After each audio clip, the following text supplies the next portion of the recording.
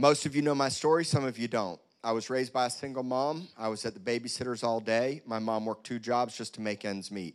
My blood father left my mom and I when I was 1. He's a multimillionaire in Beverly Hills, California. He's got the same name as me. His name's David Bendet. And I didn't meet him until I was 28 years old. By the time that I was 5, my mom hooked up with a man that would become my stepfather and ultimately would bring the spirit of adoption into my life at 5. But I had brokenness inside of my soul from what happened with my blood father, and I didn't even know it. Neglect, abandonment, which led into a performance mentality of trying to measure up and please everybody so that I wouldn't get rejected. I found my value based on what I did and how talented I was, and I used that to my own gain my entire life, even in my early years as a Christian. I thought that in order to be accepted in the church and to fit in, I needed to measure up and perform, and that's the religious lie.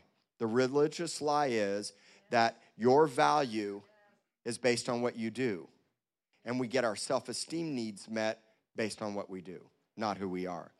So my heartbeat for Rock City Church and my wife's heartbeat is that you would understand what it means to be a son and a daughter, and that you would come to the place where you would just tell on yourself and admit, I don't really know what it means to be a son and a daughter.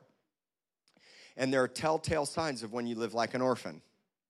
You have skewed views of how the Father feels about you. You check out into drugs, alcohol, and addiction because you're broken and you're missing something inside of you. But you can't fix missing. You can only replace it. And you replace it with something better. And instead of trying to go back and retake what was lost in our childhood, we allow the Father to come in and restore us back to childlikeness. Because I'm not going to go back to a pacifier, but I'm going to go back to being filled with wonder and awe of the beauty and radiance of what God has done and thinking and dreaming and believing like a child. And I'm going to go back to innocence. And I'm going to live my life upright. And I'm going to go back to honor and integrity and having a good name the way that the Proverbs instructs children. We're going to talk about that today. But what I want you all to know is as we continue to teach on marriage and family and reclaiming the promises of God for our life, that everyone here has had some sort of broken past or was an orphan at some time. Even my children will live like an orphan until they come to the Lord. And when I mean an orphan, what I mean is they won't really know who they really are until they make the decision to accept Jesus Christ as their Father. You know what orphans do? They fight over their toys. They kick, they bite, they scream, they yell. And you have to teach our children, and we teach our children, but ultimately their nature has to be changed. Ultimately, they will have to make the decision for themselves to give their lives to Jesus Christ. And there's a way to do that. And what some of you have done is you've said, I'm never going to raise my children the way my parents did or the way I was raised. That is not a good vow. And I would encourage you not to make that vow. Let me tell you that there's a better way. Everybody say there's a better way. Here's the better way. I'm going to raise my children and love them the way the Father raises me and loves me and teaches me. And I'm going to guide and instruct them based on the biblical principles, because when you make a vow to not do it the way your parents did, you're leading and living from the wrong tree. The wrong tree is the knowledge of good and evil, of right and wrong. So when you say, I'm not going to do what they did, that becomes your bearing. That becomes your standard. So now you're doing everything you can not to do what your parents did. It's fear-based, and it's a vow and a judgment that's unhealthy. Let's say it again. There's a better way. The better way is I'm going to teach and train my children with the love that the Lord has for me, with grace, kindness, mercy, gentleness. I'm going to be firm. I'm going to instruct them. Yes, I will discipline them, but I will do it all with beautiful love, the way that the Lord has had for me. And that's the understanding of Proverbs 22:6. In Proverbs 22:6, it says, train a child up in the way they should go, so that when they're older or when they're old, they will not depart. Another way to say it is start your children off right. This is another way to say it. I firmly believe that things don't go wrong, they start wrong. Yes, my kids will make mistakes. Yes, they will do things that they shouldn't do because they have to learn. And it's in our failures, which we all have failed, that we learn the mercy and the kindness of the Lord. But there's some failures I never want my children to make. I don't want them to run out into the street without looking both ways, or without me standing there telling them, do not or yes, you can, or hold my hand. Because hit by a car is not a good mistake to make. And there are a lot of things that you teach and you guide and you instruct your children and you show them. But you also understand that they're going to make mistakes and they're going to fail. And what you need to show them even more is the mercy and the kindness and the forgiveness of the Lord, just like he showed it to you. And some of you are having a hard time accepting the forgiveness of the Lord. I've had congregants tell me I'm having a hard time forgiving my own parents. But until you can fully release them and forgive them, you'll walk in bitterness and hurt and pain, and subconsciously you'll even pass that on to your children, or you'll act out. The greatest way that you can teach and train your children is by the way you live your life. Trust me, you got little eyes everywhere. You got little eyes everywhere. And if your children are raised and gone, or you don't have children, or if you couldn't have children, or you're older in life, whatever your story is, let me make sure you all understand something.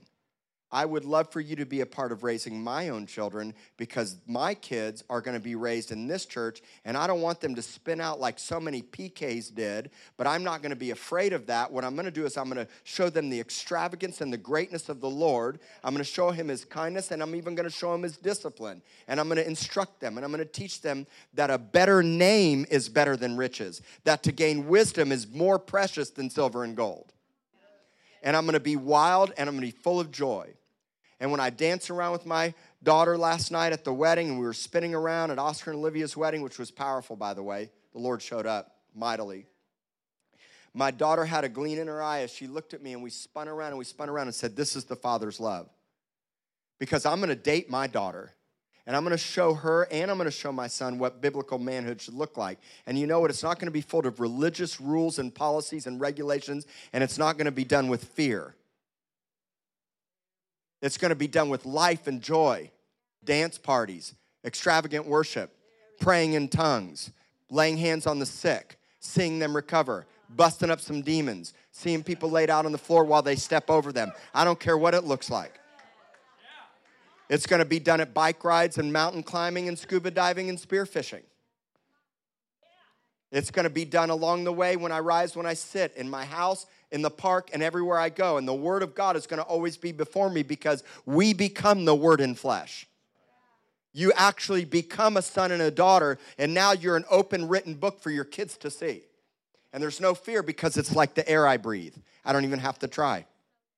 So now when my kids get it's so funny. My kids find ailments on their body, don't they? A mosquito bite, a tiniest little scratch.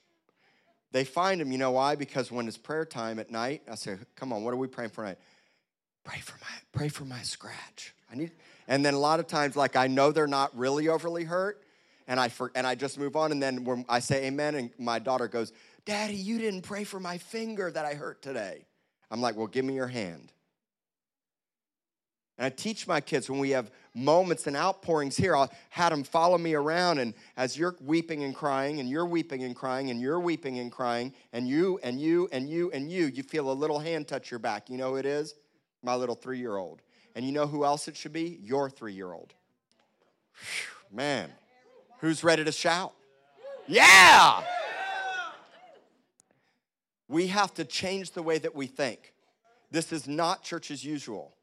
We have millions of children being raised in homes that are dysfunctional with abuse and pain. And some of you were raised that way. And you never had a dad, and you have a disconnect with the Father's love and don't really see him as good. And you come in here, and I'm under the microscope, and you got a fear of religious thing. Let me just tell you, I hate it too, and I don't want it either. Will you help me break it? I need help. And if you check out and you leave, how's it ever going to get fixed? I want you to help raise my kids, and I want to raise yours. I want our kids to grow up and never, ever saw what you saw. I don't want them to ever be afraid. My kids can approach me up on the stage, and they can worship, and they can come over and look at you and give you a hug, pray for you, high five you, pray for you, dance around you. I don't care. I don't teach my kids stranger danger. I teach them rock them with the Holy Ghost. I got to come up with somebody help me come up with a line. I teach them, you know what? And yes, we teach them boundaries, and we teach them to be, Never take candy from a stranger you don't know, and don't get in a car, of course. But we're not going to walk in fear. We're out to rescue the world, not run and hide from them. And I know there's jacked up, crazy people that kidnap kids. That's why I watch them close.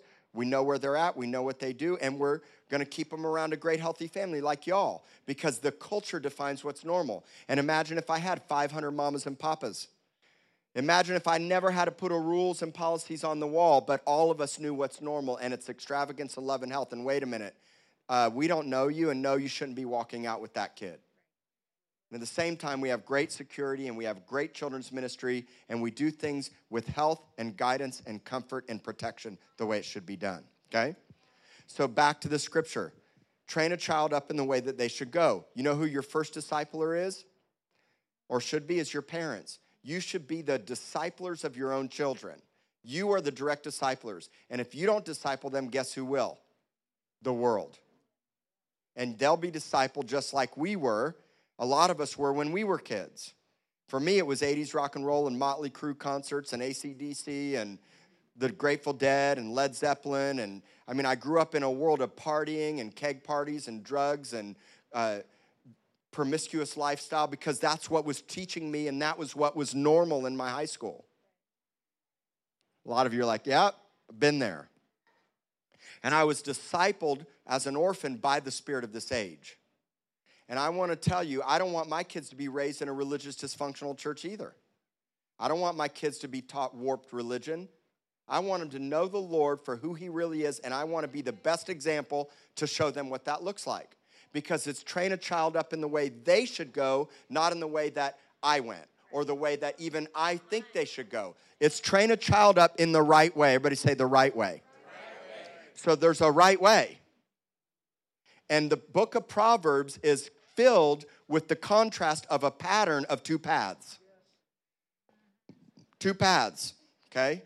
So look at Proverbs 4:11. I love 4:11. You know why? Because it's God's information hotline. There you go. Mark 4:11.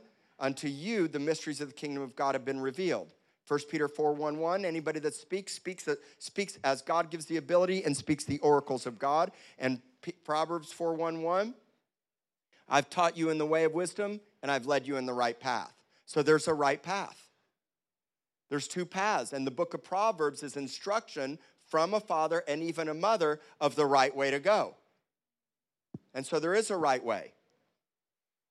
It's gaining wisdom versus riches. It's having a good name, loving favor, humility, fear of God, honor, listening and obeying instruction, living without self-interest, avoiding the path of the wicked at all contrast.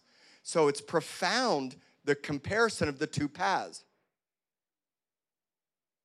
The path of the right way is straight, unencumbered, and safe. The other path is tortuous, hazardous, and marked by violence. We want our kids to go on the path of light, not the path of darkness. One leads to promise, while the other leads to stumbling, destruction. And we can instruct and guide and teach our children the way of life, but the best way you can teach them is to live it for yourself. That's the best thing that you can do. You can't delegate it to me. You can't delegate it to Melody. The best thing you can do is make the decision to say, I don't care where you've been or what you've done, it's never too late. Stop listening to the lies of your past. Don't let shame hold you back from your future. It's never too late. If you are breathing right now and hearing my voice, it's not too late. He's the God of a million chances.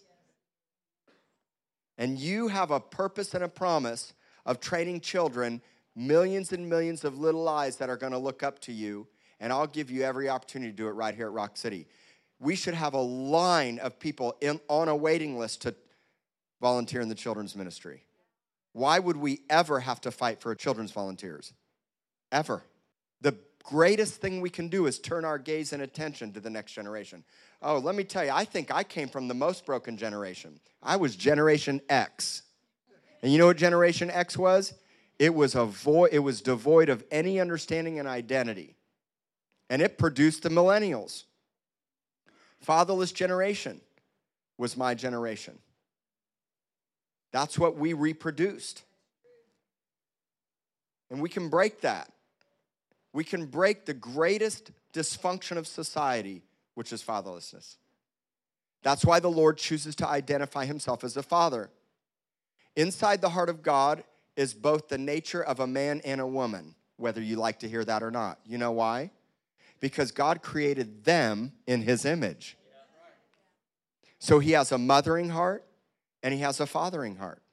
But he chooses to identify himself as a father because of the issue of fatherlessness in this generation and all the generations. That's why God would wrap up the Old Testament in Malachi 4:6 with a profound statement.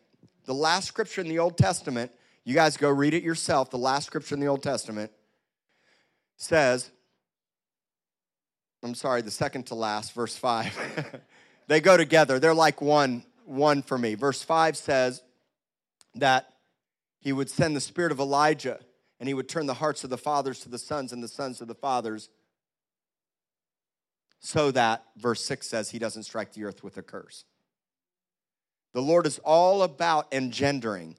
Rooted in the word generations is to generate and engender or to raise up sons and daughters. So if I focus my intention on the generations to come, God will provide every need for me. If I focus my attention on my priorities, which is number 1, him, number 2, my wife, and number 3, my children, and number 4, you. That is the way and the pattern for everybody. Number 1 is you and the Lord. Number 2, when you get married, is your spouse. And if you're divorced or widowed, then it's back to the Lord for everything. And then number 3 is your children. My children don't come before my wife. And number 4 is the bride of Christ, is the body. So everybody has a responsibility to be actively involved in training children by representing and being an example of the way that they should live. And I'll show you that in a moment. Jesus' parents did that.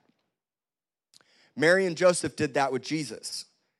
Jesus would be the ultimate fulfillment of Proverbs 22:6, because Jesus would be trained up in the way he should go, and when he was older, guess what?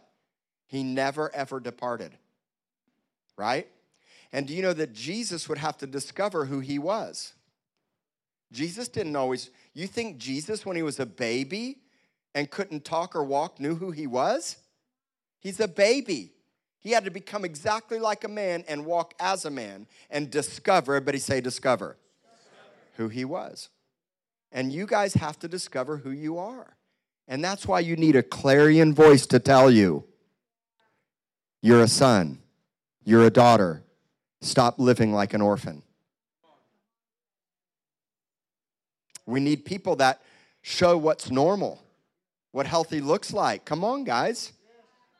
I'll do my best to be it for you, and so will my wife. We love you. We're doing this whole thing on marriage and family so that we can raise the bar and the standard for the way we're all supposed to live. We're in desperate need for fathers. Desperate need. We can't put our children in a destiny box. We can't box up their destiny. We have to release them to thrive and flourish and soar the way that they're called to soar, just like Jesus did. So Jesus would have to discover. I think Jesus discovered who he was at 12. That's what I believe. I think Jesus didn't get the revelation until he was 12. Here's why. Luke chapter 2, verse 41. Jesus' parents, I love how it just starts out with the parents. I've said this many times as a youth pastor. The greatest issue I had wasn't with kids that were hurting and broken. It was with the parents. Because it didn't matter what I did in the youth group. If they went back home to abuse, brokenness, drugs, alcohol, fighting and dysfunction, and a checked out dad, more often than not, they would revert back to the way that they were. So Jesus' parents went to Jerusalem how often? Every year at the Feast of the Passover. And when he was 12 years old, they went up to Jerusalem according to the custom of the feast. You have got to get healthy customs in your life for your children to follow, because when Jesus was older, it says, as was his pattern, he would teach in the temples and he would preach the kingdom of God everywhere he went. And so No, while our kids are in our home, it's not an option. They're coming with us to church. And I want them to come to a church that they want to be at. And I'm just going to tell you right now, and I'm not going to believe it's just because they're 3 and 5, our kids bawl their eyes out when they don't get to come to church. And they love it. And they love coming here. Now, we don't want to wear them out with so much church that they lose that fascination and wonder, but I want my kids to see joy, passion, excitement, celebration, and to have a heart like David did, because when we come here, we should say, I was glad when they said unto me, let us go up to the house of the Lord. Not, man, church again? Listen, I'm trying to build a church that I would want to go to, which means it's got to be full of life and healing and power and signs and wonders and miracles and identity and mamas and papas and people to turn to that are healthy and strong. And there's hope and joy and excitement and extravagant worship.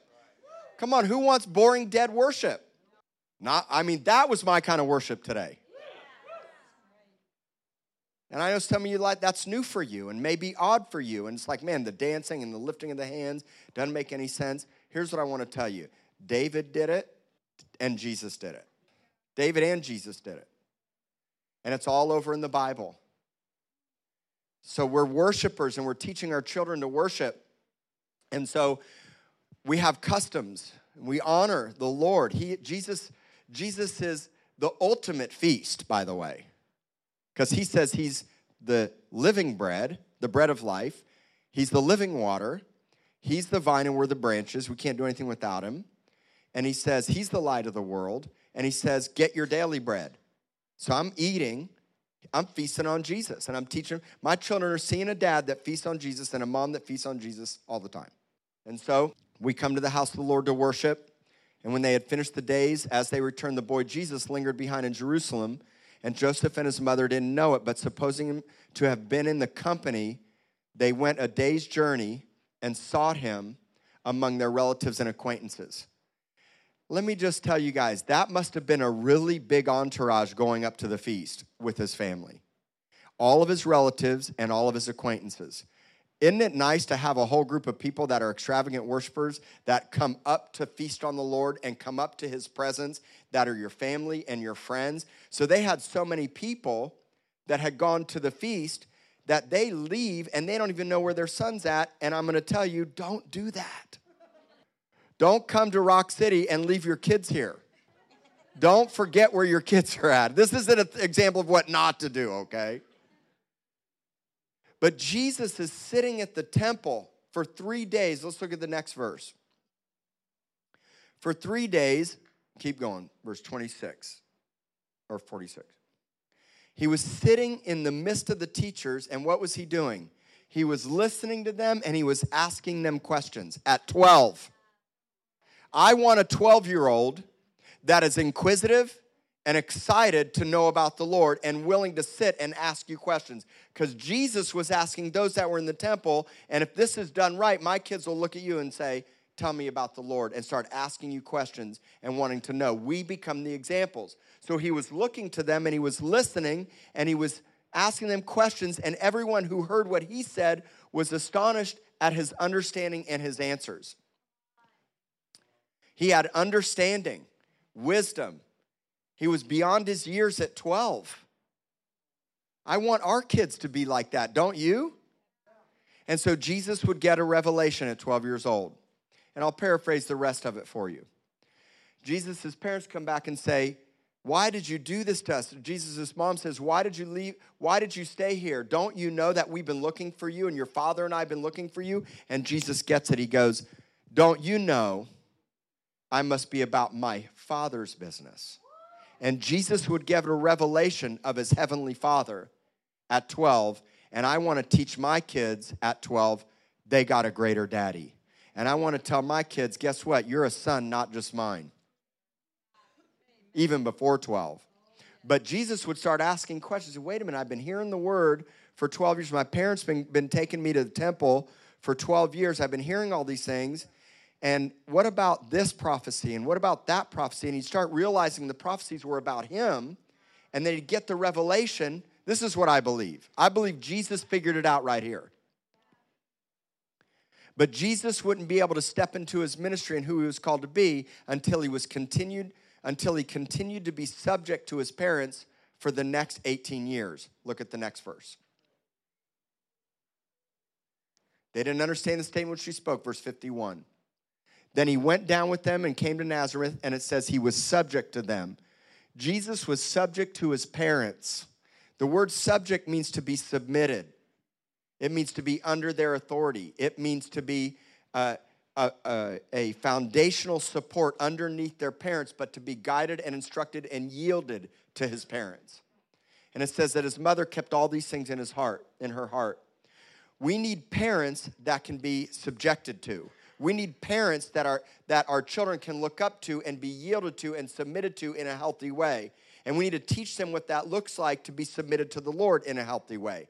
We need to teach them what it means to be subjected. So if we are in subjection to our Heavenly Father, ultimately we'll teach our children the right way to be subjected to us. Not with dominance, not with hard discipline, but with grace and mercy. And sometimes you're going to show them really difficult discipline, but you're going to do it always with grace and mercy and communication and love with the way the Lord's had for you. And so his mother kept all the things in her heart. And look at verse 52. And Jesus increased in wisdom and stature and in favor with God and men. For 18 years, Jesus would grow in wisdom and stature and favor in everything that he did, both with the Lord and with men. And then when he'd start his ministry at 30, he'd get baptized, the heavens would open, and everybody would hear a statement from heaven, "This is my beloved Son in whom I'm well pleased." And until you hear sonship, daughtership, identity, you're never going to be able to step into the more that the Lord has in store for you. You got to get the main thing. And that's who you are. I want my kids to have a revelation of who their father really is, that I'm their earthly father, but there's a better daddy. There's a better daddy. And I'm teaching that to my kids now. So Jesus would increase. And I want our kids to increase here at Rock City Church. Jesus would have a great love for children. Luke 18:15 through 17. Parents would bring their children and their babies to Jesus for Jesus to touch them. The word touch in the Hebrew means to be attached to. So parents would bring their children to Jesus as babies and as infants at a young age to be touched by Jesus, and the religious disciples would rebuke them to keep the children away. And they would do that because the lack of understanding of the importance of children because of religion. Religion will keep your children away from Jesus, but we're not going to do that here. Jesus would say, "Let the little children come to me, and do not forbid them, for such is the kingdom of God. Assuredly, I say to you, whoever does not receive the kingdom of God as a little child will by no means enter it." So the first thing is, parents, have a desire for your children to know Jesus and bring them to him. That's why we have the kids in here for the first 20 minutes of worship, so that they could see how we worship, and ultimately we're bringing our kids up front to learn how to worship. Second of all, at night when my kids go to bed, I pray over them and I prophesy over them, and I, in a sense, bring them to Jesus. And the way I live and talk about the Lord brings them to Jesus. I want them to ultimately make the decision based on the example that I set for them. That's what I hope and pray for. I pray that we can be a good example for our kids. So Jesus had a desire for the children to come to him. He wanted the children to come because it says he called them to him. He called the children to him. So he had a desire for the children. And then he says, unless you receive the kingdom like a little child, you won't enter it. So he would use children as the standard of how to receive what God has for you. See, children aren't jaded and warped by religion. Children don't have a preconceived idea. They have an innocence and a trust in the Lord. And they come to him with like they should come to their parents, with honor and trust and childlikeness is the way that we're to come to our children. It's humility, it's transparency, it's sincerity. So we have to be humbled like a child, because when you're humbled like a child, it makes you the greatest in the kingdom. Matthew 18:1 through 5. At that time, the disciples came to Jesus saying, "Who then is the greatest of the kingdom in the kingdom of heaven?" So the disciples are wanting to know who is the greatest in the kingdom. So Jesus would do something profound. He'd say, let me give you the best example to teach you who's the greatest. And he would again call the children to him, and he would set them in his presence. Jesus wants children to be in his presence. And he would call them, and he'd set them down in his midst. And he said, assuredly I say to you, unless you are converted, there must be a conversion in your life to childlikeness. You must get converted back to innocence and childlikeness. And if you were robbed as a child, abused, hurt, dysfunctional home, no mama, no papa, orphaned and abandoned, you can go back to the wonder and the fascination and the discovery of the beauty of what God has for you, and in a sense, come back into childlikeness and innocence to believe and receive everything that God has for you. And so he would say that you can't even enter the kingdom of heaven. So you have to humble yourself, verse 4, as a little child, because the little child, whoever humbles himself as a little child, is the greatest in the kingdom of heaven. And whoever receives a little child like this in my name receives me. So Jesus would use children as the representation of himself. Guys, you got to get this. He would say, look, if you receive one of them, guess who you're really actually receiving? Me. That's how much Jesus loved kids. That's how much Jesus loved children. And he would say, be simple. Be humble. Trust. Be converted. So Jesus would go on to equip and empower and send out children. And he called 72 to himself, and he sent them out in Luke chapter 10 to go do ministry. And when they came back with signs and wonders and miracles and doing everything that God called them to do, he said this in Luke 10:21. Jesus would dance wildly and extravagantly, because that's what the word rejoice means. And he'd said, I thank you, Father, Lord of heaven and earth, that you have hidden these things from the wise and prudent and revealed them to babes. Even so, Father, so it seemed good in your sight. Now, let me tell you about this word babes. It's not like, hey, babe. It's not like babes. It's babes. The word for babes in the Greek is an infant, a child, or someone that's not fully trained or immature or young.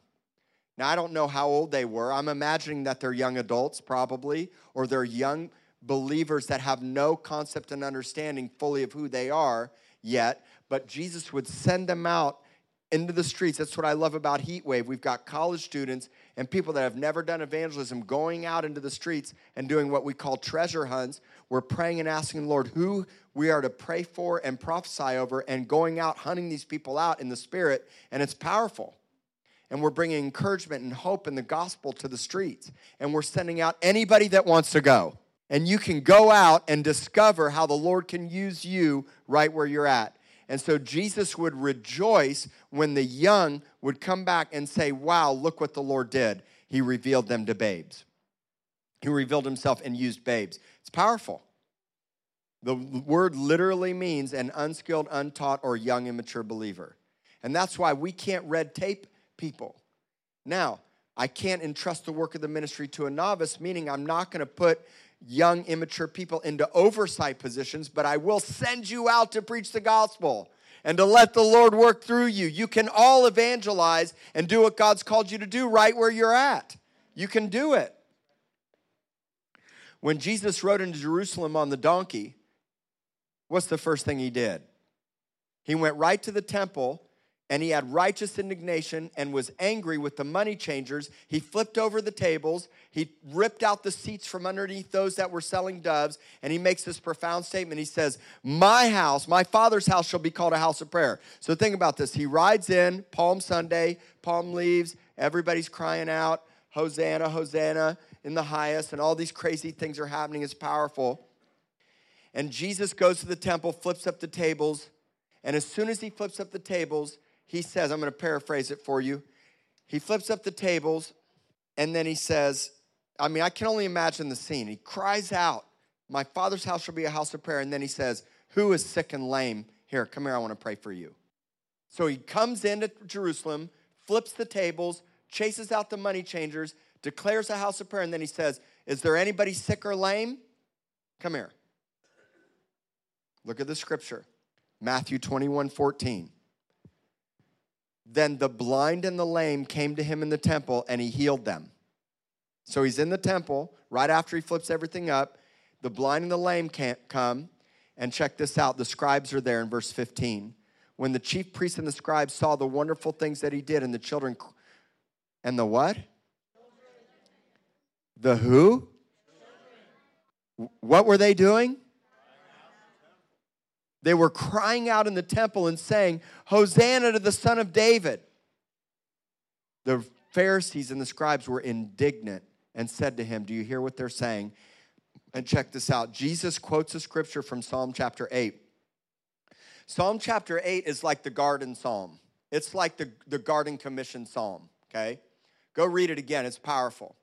In Psalm chapter 8, Jesus quotes, he says, haven't you heard out of the mouth of babes and nursing infants?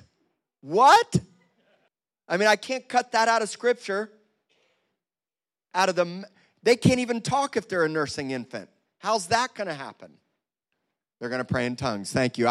Thank you, Jordan. I love that. It's a great answer. Baby tongues. What comes out of their mouth? Perfect praise.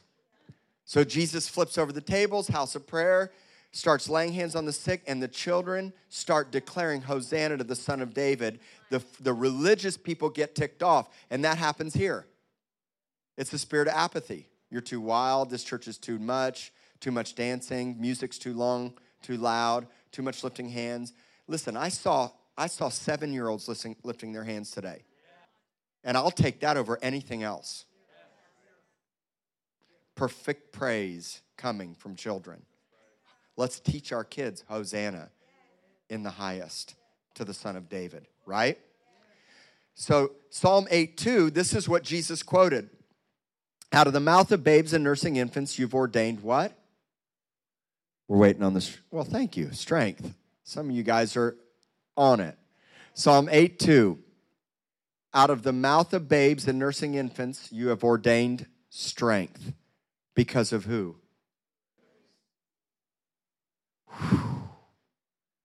Because of the enemy, that you may silence the enemy and the avenger. You know who the avenger is? It's not Iron Man.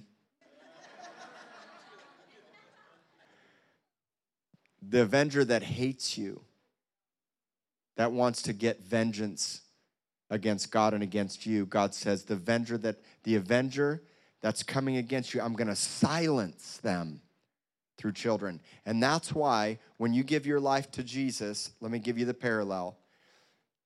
John 1:12, to those that receive and believe, he gives the right to become children. Now I'm a child of God. Nowhere in the Bible does it say you should be a stiff, mature, know-it-all, ultra-religious, got it all figured out, been there, done that, bought all the t-shirt Christian. So I'm going to be wilder, and I'll dance even wilder. I don't care how old I get. I want to be Mama Colleen's age and older and be wild in my dance. I'm just praying, Lord, keep my knees and legs up and my hips up and my back up so I can demonstrate radical praise at 100. Why not? Why not? Why can't we be more undignified? You know, not everybody's going to want it. Some people are going to leave, and they're going to come check out the church, and they're not going to like it, and they're going to go somewhere else, and I understand it because this isn't necessarily for everyone, which is why God has a body and 300 churches in this city. But you know what I am going to do? We're going to raise up a church of extravagant lovers. Radical. Because you know why? Because some of you could go do your 9 shots of tequila and get on the tables at the clubs, but you come here and you're stiff. Bam! Where did you get this religious stiff thing? When the pastor says, I'm going to outrun you, you better get up and get going because I'm telling you right now, I am on it. Don't you want a pastor that's extravagant and will run the race and try to go further than I've ever gone? Why wouldn't I be extravagant in all that I do?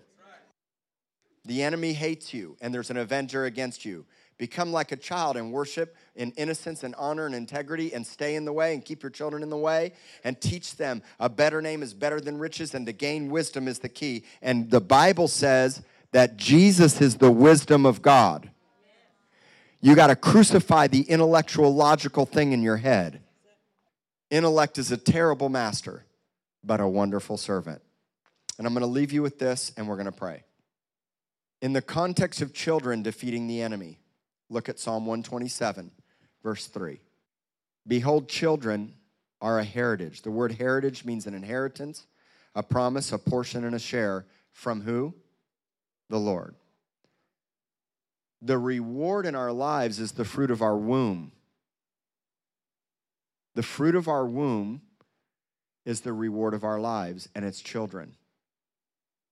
And whether your womb is barren, and I'm going to believe for it not to be, and no matter where you're at, God has a reward of spiritual sons and daughters all over the world that he wants you to invest into. You know what children are like? They're like tanks, machine guns, swords. So they didn't have all that then. But they're like an arrow. An arrow is a weapon of war, by the way. An arrow defeats the enemy. In fact, if you read your Bible, you'll read that the enemy actually uses fiery darts and arrows to destroy you, which is lies in your mind and wrong belief systems about who he is. So in turn, your children become like arrows. And I love that because they're weapons of warfare that have pinpoint accuracy to defeat the enemy, but those arrows are like arrows in the hand of a what?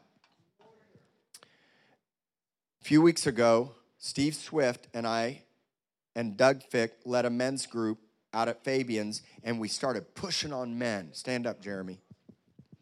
We started pushing them, said, get in position. And we pushed against each other. And we had the men declare, I'm not kidding, we had the men, and we shouted and said, come on, push against me.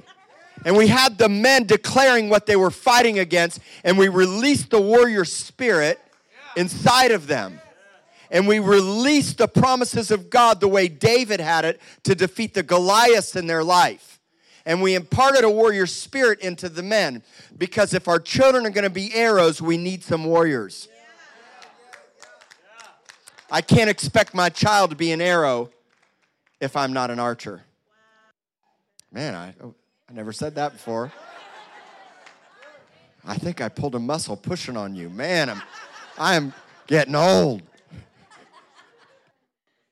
So they're arrows, and we need warriors. So are the children of one youth. Happy is the man who has his quiver full of them. What is a full quiver? It's all the sons and daughters that God brings into your life. It's not 1, 2. It's 10, 12, 50, 100, 1,000. This is talking about natural and spiritual sons and daughters. And when you raise up sons and daughters, when wisdom is justified by her children, guess what happens? I get a call from the city council that says, will you pray? Heck yeah, I'll come pray. I get a call to go open up the MMA event at American Bank Center. Will you pray? Oh gosh, how fast can I get there? And then suddenly I have police officers and outlaw bikers, not even knowing it, sitting in the same place, getting born again and transformed by the power of God. And suddenly I'm affecting every single place of community, and light is coming into the darkness, and my sons and daughters are standing at the gates, and I'm standing at the gates, and there's no shame. And guess what I'm going to do? I'm going to speak with my enemies. You know how I'm going to speak with my enemies? Let me do it this way. You know how I'm not going to speak with my enemies? Hey, what's up, man? Yeah, come on. Let's do this. Let's go reap some wickedness, and let's go release some debauchery. And it's speaking with them as me speaking over the circumstances of the city, because the city gates represents authority, leadership, and power to transform a city. Because when Jesus rode into Jerusalem, all the city worshiped him and asked themselves, who is this? The city gates is the place of influence. And now I'm not ashamed, because our sons and daughters and a mighty army are living the way they're supposed to live, and they're justifying the beauty and the wonder of who the Lord is because of their lives. Isn't that powerful? Let's all stand.